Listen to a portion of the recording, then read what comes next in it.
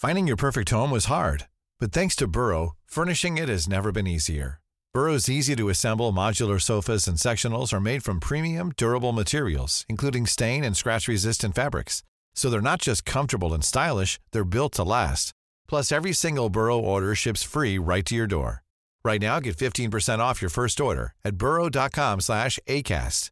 That's 15% off at burrow.com/ACAST. This is The Guardian. We need to see the machinery of tax governance strengthened, but we also need courage and strong culture within those organisations so that when something goes awry, as clearly has happened here, they act with real confidence and using all the instruments available to them, and don't just lean on a fall guy strategy and we've dealt with it and one bad apple's left the system. Not good enough. Hello, I'm Paul Karp, Guardian Australia's chief political correspondent.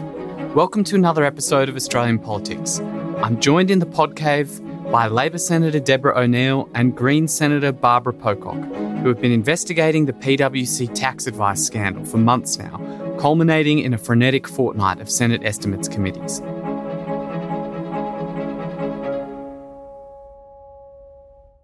Welcome, Senators O'Neill and Pocock. Morning, Paul. Great to be here.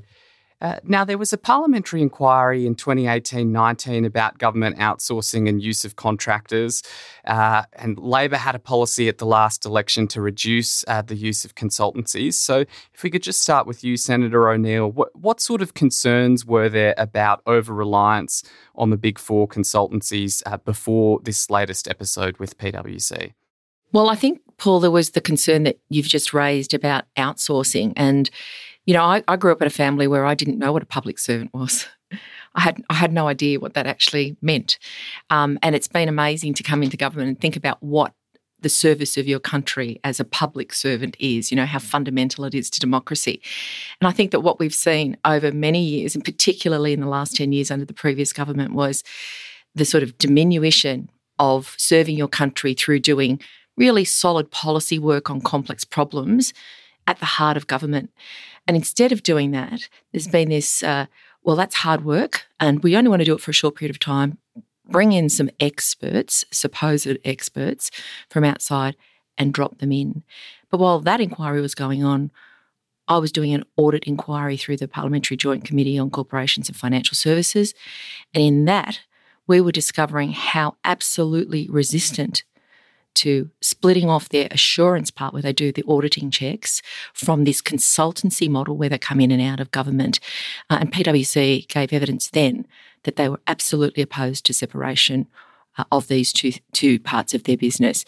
So both of those things were happening at the same time around 2018-19. Reports came forward. We didn't see any response from the previous government. And in January, the Australian Financial Review first reported that the former head of international tax for PwC, Peter John Collins, had been deregistered by the Tax Practitioners Board for failing to act with integrity and for sharing confidential government briefings. Senator Pocock, you were quick out of the blocks in calling for an inquiry after that. Why was that revelation so bad, and why did you think that it warranted a broader look? Look, I think the community consensus about Mr. Collins and his behaviour is very clear. He used information that he was privy to, having been brought in to ask his opinion to the Treasury, consulting his views as a very canny operator in the field of tax avoidance. Many clients he had advised historically.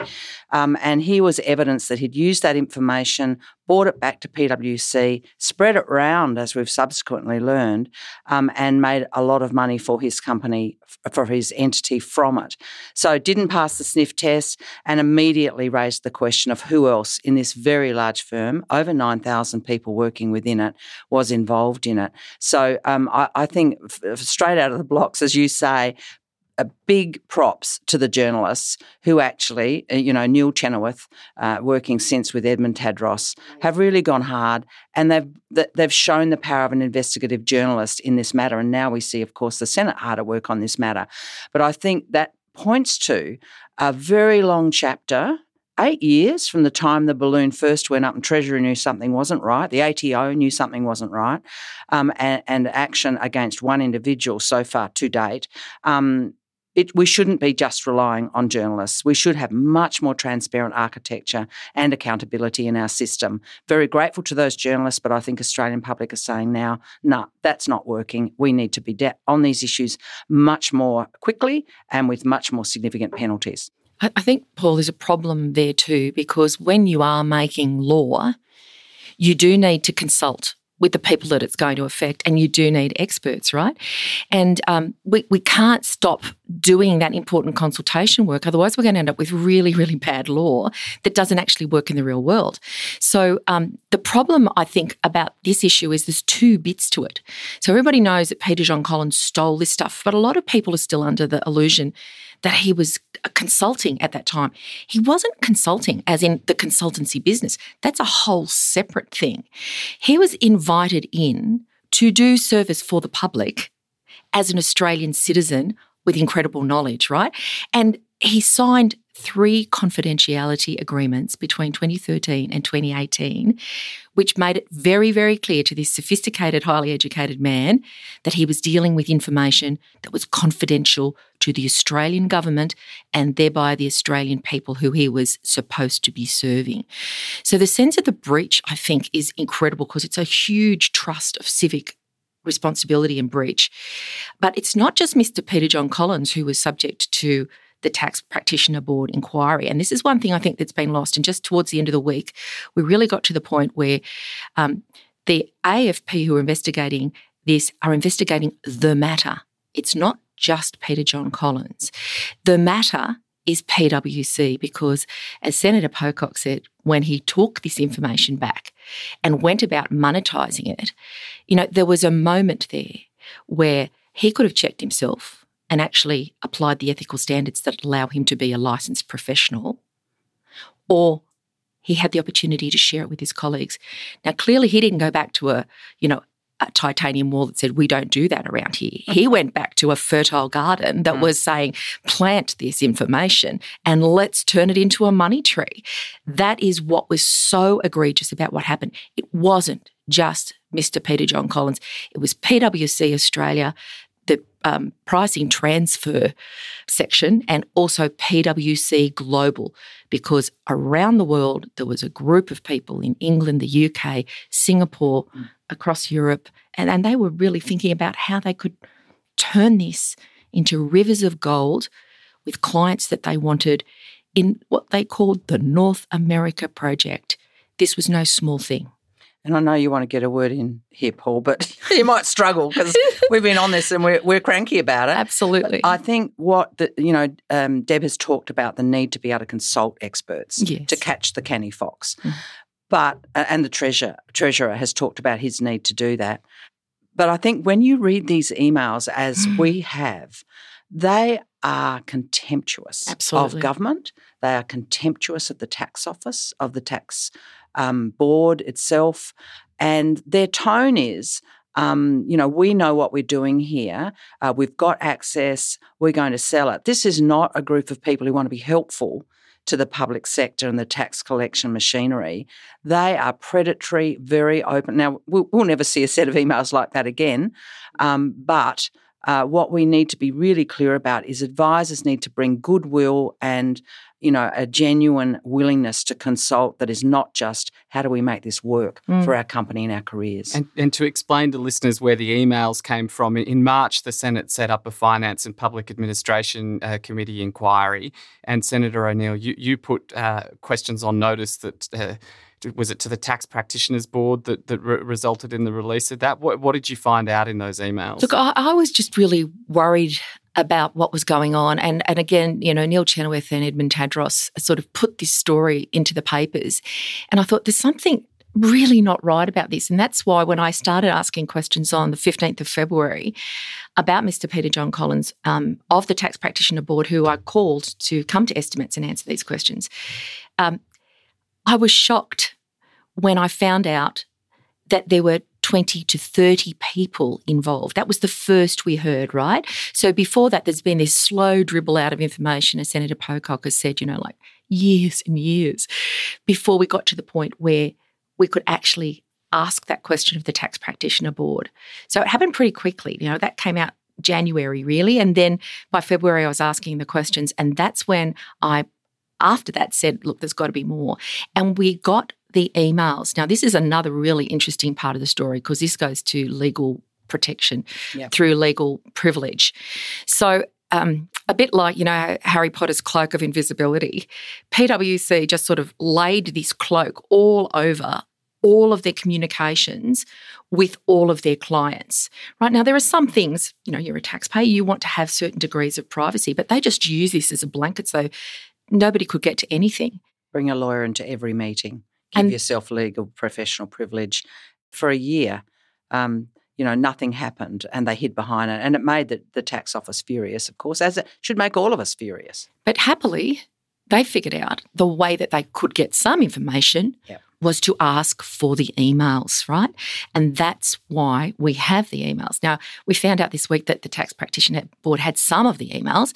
The ATO had some of the emails, and they gave it to the AFP, they told us. But the AFP, they gave what they had. We don't know exactly what they had even, right? Because it's still shrouded in a mystery, a lot of this information. But we know that the Tax Practitioner Board had 144 pages of these shocking emails that Senator Pocock's just discussed. And that's what we got on the record, and it came to public attention on the 2nd of May. So once we saw it on the 2nd of May, I'm sure that Senator Pocock and I, it's not exactly calming reading. My eyebrows were raised at the one that said that it was supposed to be secret, but you may have the information from another source. I was just like, oh my gosh. Here's a line for you to get protection. Yeah, exactly. And how many other sources were there? And, who was talking into government? And who knew what? And who went to school with who? These are the questions that linger for us, I reckon, at the end of the week. Now, Senator O'Neill, you talked about, expanding concern that it was sort of 20 to 30 partners. Let's talk about that period from January to May before the most recent apology and standing down 9 partners. Senator Pocock, what did PwC say about their conduct and what they'd done to rectify it in the earlier hearings of that inquiry? In which inquiry you the reference to the Finance of Public Administration in early May before we started Senate estimates. 2 May hearing? There wasn't a 2 May hearing. The 2nd of May, and you know what? This is a sample of how complex this story is. There are so many bits. The 2nd of May was the day that we actually got the land of the emails. Yeah. But just prior to that, I think Senator Pocock had worked with Senator Colbeck and Senator Pratt to establish. Was it through the Senate? Did you do it through the Senate or by agreement? So I pushed for an inquiry into consultants partly because of this background and other matters too. There are a bunch of issues out there. The massive growth in public sector contracts going to these, we heard an audit which showed that $21 billion in 21-22 went into these consulting, labour hire and other non-public sector spending, equivalent to 54,000 public servants. Yeah, that was shocking. So there are a lot of issues there that led me to push for and for the Senate to establish an inquiry, which is essentially into the integrity of consultancies. And we are going to be sitting again next week. That's going to be an ongoing set of inquiries, which Senator O'Neill and others will be there asking questions. I think the response from PwC, which is what you're asking about, is just shown to be completely inadequate time after time. It is disrespectful to not have put on the public record, knowing as they did more than 5 years ago that there was a problem here within their organisation. And what's more, other people knew it was a problem. And we don't know anything about the conversations that happened between these different public agencies and the senior leadership of the PwC. So when we turn to the actual response that we have received from now, the acting CEO of PwC, a failure to name the names of even the 9 partners that they've sent home, clearly people who are implicated. They would not have been sent home if they had not made identifiable errors. I think there's wide belief that is what those 9 were involved in. But they have also failed really to be on the front foot and say to the community what they're going to change internally. And I think they've been on a go slow as a community that was clearly lost trust.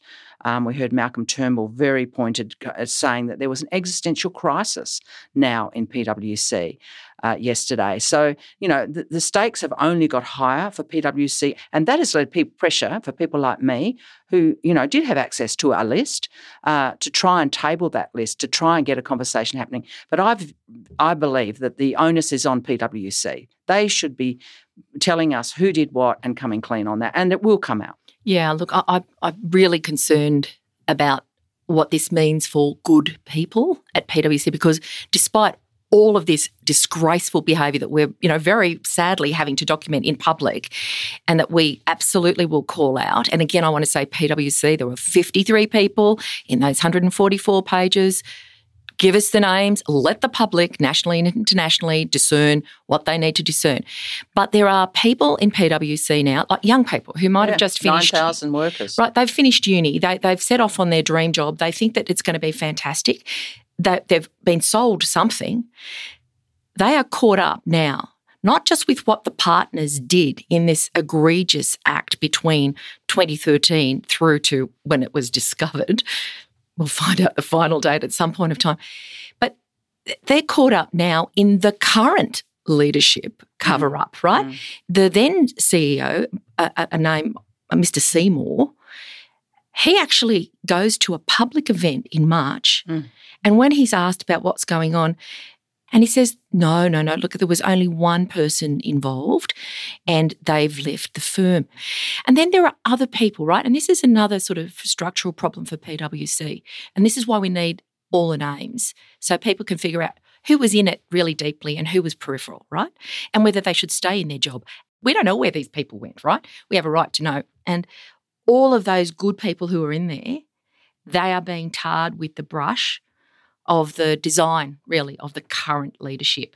So there's no separation for me between where they were and where they are right now. Now, I should note at this point that PwC has apologised. It stood down those 9 unnamed partners on holiday, and they've got a new governance structure. But I'm hearing from you both loud and clear that that's not good enough. And the main reason is that they haven't named those partners. So let's come back to the names. Senator Pocock, you were going to try and table that list. What happened to that idea when the clerk gave you the green light? Why haven't we seen that list yet? I think it is on PwC to provide the list. And for me, it's not just the names, it's who did what. Because I don't want anyone thrown under the bus because they received an email. I want accountability and proper and natural justice to follow. I'm not confident that this is going to be easily executed. There's great resistance clearly within PwC, and I think the pressure is firmly on them to release those names and to give the context. And I'm very sympathetic to those young people who just started their careers at PwC who are second-guessing their decision. And already we hear many people, senior and junior, looking for a move out of PwC because they're concerned for their careers and their long-term reputations. And I am very interested in the Fall Guy scenario that we have seen play out here. And a lot of interest in seeing one bad apple be named and punished. And we know there were penalties available to the Tax Practitioners Board on PwC, which they did not exercise. They could have gone much more assertively in their investigation, and they could have taken action against PwC. So I'm sure we'll go to what needs to happen next, but we need to see the machinery of tax governance strengthened, but we also need courage and strong culture within those organisations so that when something goes awry, as clearly has happened here, they act with real confidence and using all the instruments available to them, and don't just lean on a Fall Guy strategy and we've dealt with it and one bad apple's left the system. Yeah. Not good enough. And leaving it in a way to try and make it the problem of the Senate and the Parliament to clean up their mess. Think about the cost that we've expended this week Yeah. in estimates and last week in estimates in terms of the time, your office, my office, all of the people who are working on this, all of the fixes for this really appalling behaviour that are now having to be stood up. Now, it's good to renew. It's good to have a constant renewal of an improvement of governance. But PwC have forced this cost on Australia. That is part of what outrages me as this continues. The PwC are going, oh, look, my bad, I'm a bit sorry, 9 people going on holidays, trust us, we got the right ones.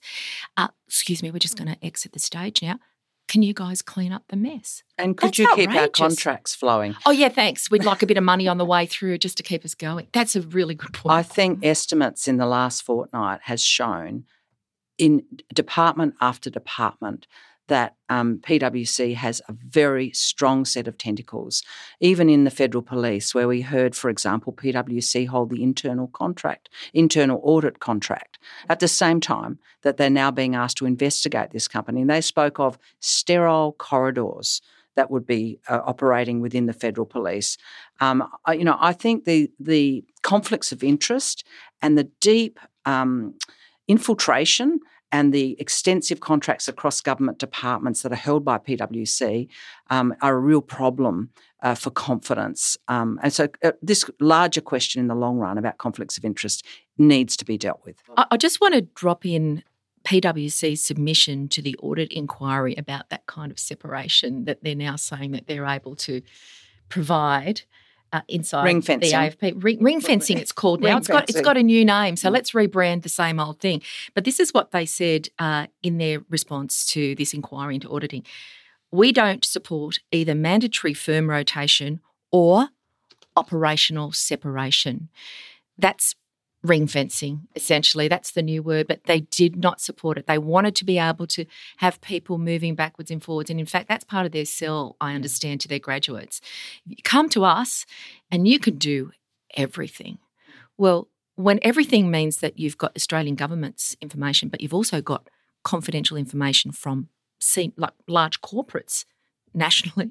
A lifetime of revolving doors ahead of you. And if you've got a willingness to take government information, you certainly, what would dissuade you from taking information from some of the biggest companies in the country? And what's in it for all of us?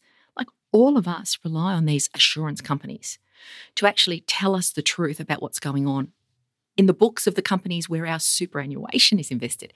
Every Australian's got an interest in clean financial services being provided. We need assurance. We're all in it. So this is why it matters. It's not just some esoteric thing that happened a while ago with a few baddies and we're chasing down the baddies.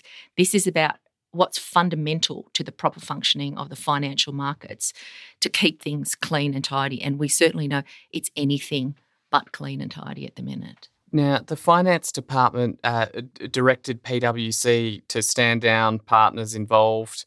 The Treasury Secretary, Stephen Kennedy, referred it to the AFP to investigate unauthorised use or disclosure of confidential information. And as you've noted, that wasn't just restricted to Peter Collins. There was a reference to, many individuals having received it in that reference. The matter.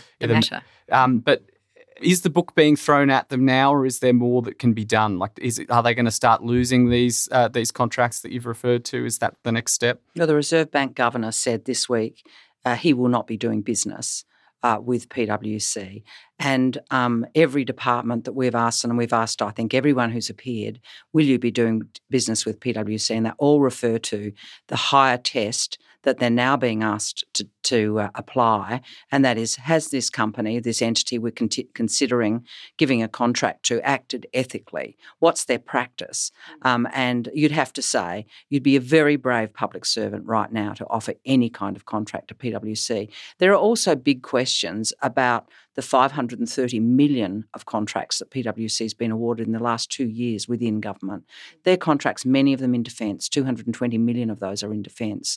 That is a lot of money out there flowing around. So as Senator O'Neill said, there is now a lot of action out there and use of public resources within departments across this city looking at the confidentiality risks in existing contracts. But there is no doubt in my mind that PwC should not be receiving any new contracts. And an odd part of the Minister of Finance action on this is to say no new contracts, that we shouldn't be doing business with unethical companies, and that review to occur, and that taking people off contracts from PwC if they're on a list of names, which we're giving the governance of that to PwC, incidentally. We're leaving PwC to decide who shouldn't be on government contracts and boot them off.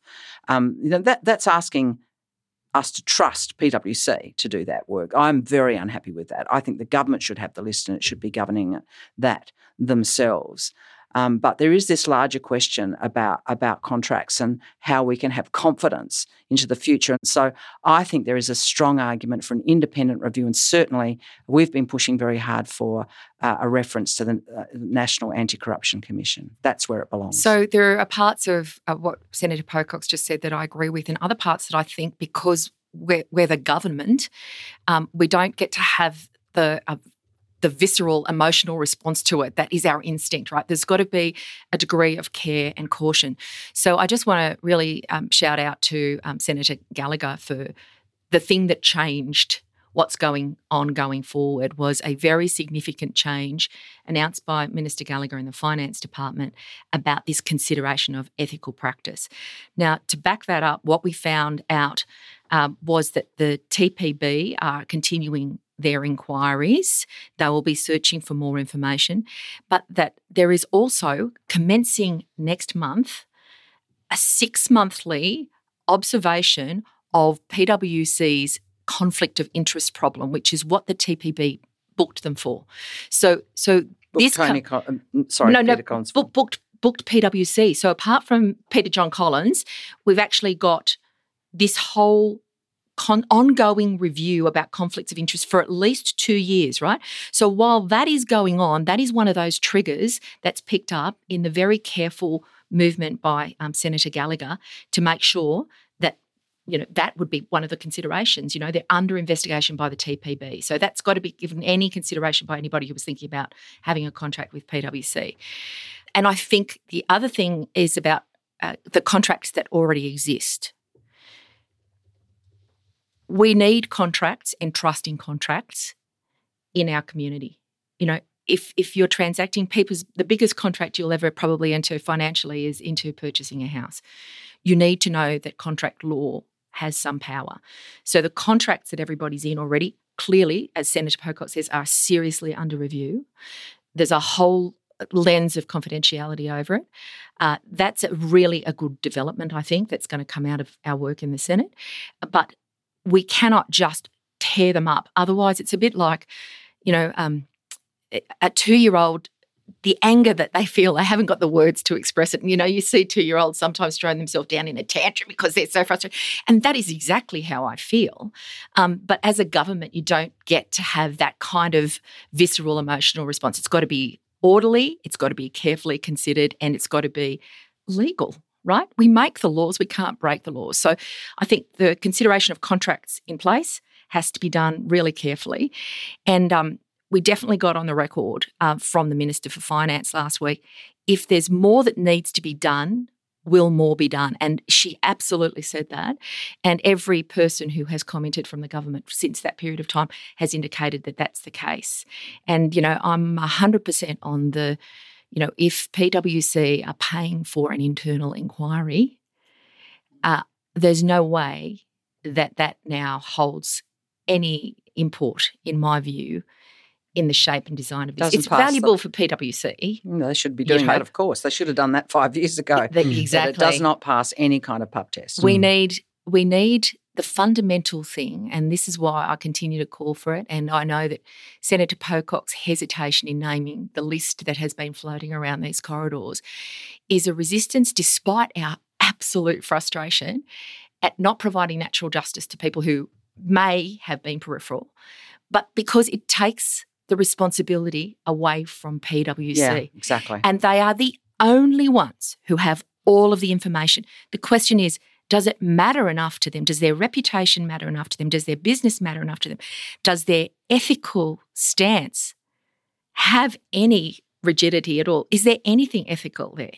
Because if they want to be taken seriously as a player in assurance, at some point of time, they just have to tell the truth. And that is those names, for starters. Now, the big revelation this week was the Australian Taxation Office said that they alerted the AFP back in 2018. Then there was a decision in 2019 that there was insufficient evidence for a full referral for a criminal investigation at that point.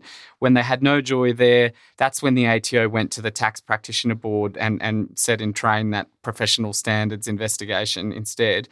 Now, my question... do the secrecy provisions go too far that stopped the ATO from alerting Treasury and others? Do the ATO have the right investigation powers? And is that something that we can fix now without waiting for the police investigation? I think you're pointing, Paul, to a really important set of events that we need to understand, and we need to think about renovation of all of this architecture. I think that for me there are two issues. One is the strength, the capability of, and the misuse possibly of secrecy provisions. There's the actual law and the way it operates, and the secrecy guards that are there. And then there is the way they were applied and the culture around them. And I think we've got too much secrecy provision that protects the fox, protects the canny, tax avoider, for example, and doesn't protect the taxpayer and the public interest. But I think we're also seeing a very strange set of very slow-moving events, and I think we also need to beef up the culture within these organisations, multiple parts of the tax architecture, so that people act with courage, foresight and cooperatively. I mean, we are seeing Chinese walls between these departments and various parts of that architecture. And I think a very implausible proposition that no one in the government knew anything at any stage for years. Yeah. These are people who know each other. It's impossible. The currency of consulting is relationships. They have relationships with ministers, with prime ministers. I think we need to sort out those secrecy provisions and make sure that they're operating effectively and protect the public interest. But we also need to make sure the culture of people, the officers running those, don't hide behind them, don't find them convenient, and that they have the conversations they need to have across agencies and with their ministers to fix failures. Could I get a brief concluding thought on what should happen now from you, Senator Pocock? We need to strengthen the architecture of managing our tax system. The ATO have made a clear request for criminal prosecution powers. I don't think we need to wait 10 years for that. I have many pieces of correspondence from tax advisors out there who, as soon as they pay their tax late or miss a piece of administrative paperwork, they lose their practice licence. The penalties here are so unequal between the average punter, the average taxpayer, up to 10 years jail, thousands of dollars of fine, fairly quickly applied. And here we look at a decades-long process. So enough with the time. We need to move quickly to serve the Australian public, to capture tax and to have architecture that manages these very serious misdemeanours. But we need more than that. We certainly need to rebuild our public sector, and that is not going to happen tomorrow, but it needs to happen quickly. And we also need to look at the very important question of the relationship between political donations and political influence. I have been really shocked as a senator to have people who are public relations experts, feel that they can knock on my door at any time, walk into my office, have a free pass around this parliament and tell me, as they said, to set me straight about what the media had got wrong in relation to this matter. Now, that's just very simple access. That's face-to-face time available to them at any time with any senator or MP in the parliament. But the broader question is political donations and capture of and close relationship with decision makers. So I want to see the link broken between political donations, in which take many different forms. We're not talking about just brown paper bags or straightforward corruption. It's much more subtle than that. So breaking the link between those relationships and donations and influence, and I think that's a big challenge for us. I don't think it's working properly at the moment, and it is corrupting the best parts of the Australian public sector and government. And I think all parties that are in here and individuals who are serving in this parliament with us, Senator Pocock, every single one of us who is here, whatever party, has had donations made by people who, within the law, want to contribute to the democratic process, and that's one way that they think they can contribute. There's been massive donations to the Greens Party, to the Labor Party, to the Liberal Party, to individuals like Mr. Clive Palmer's party. The donations are a part of the architecture of Australia currently, and they're managed and they're declared. There are many questions about whether this is a point of difference. Do you take donations as a Greens Party? Yes, I think we're in a different. The reality, we all operate in that architecture. That is the law in Australia at the moment. Should it be up for question? Well, you'd have to say yes, seriously, right? And it has been up for question a number of times. There has not been a change to a full public funded model, and I think that's what the Senate is arguing for. But at the moment, every single party, every single individual here is a beneficiary of donations, political donations that are within the law. Some much more than others. I'm an electoral law junkie as well, but I don't think we're going to get agreement on donations, so we might have to agree to disagree on that. Yeah. But it is the law, Paul. I mean, that everybody's doing it within the law, right? Outrage can exist. Outrage exists, right? That's for sure. But every party is here operating donations within the law as it currently stands.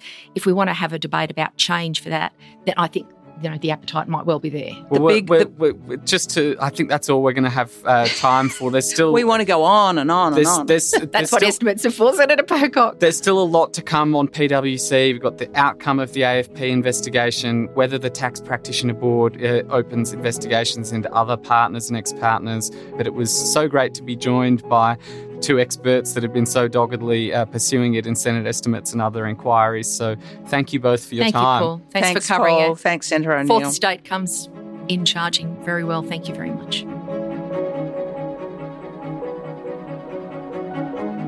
This episode was produced by Joe Koning. The executive producer is Miles Martignoni. We'll be back next week for another episode of Australian Politics. Thanks for joining us.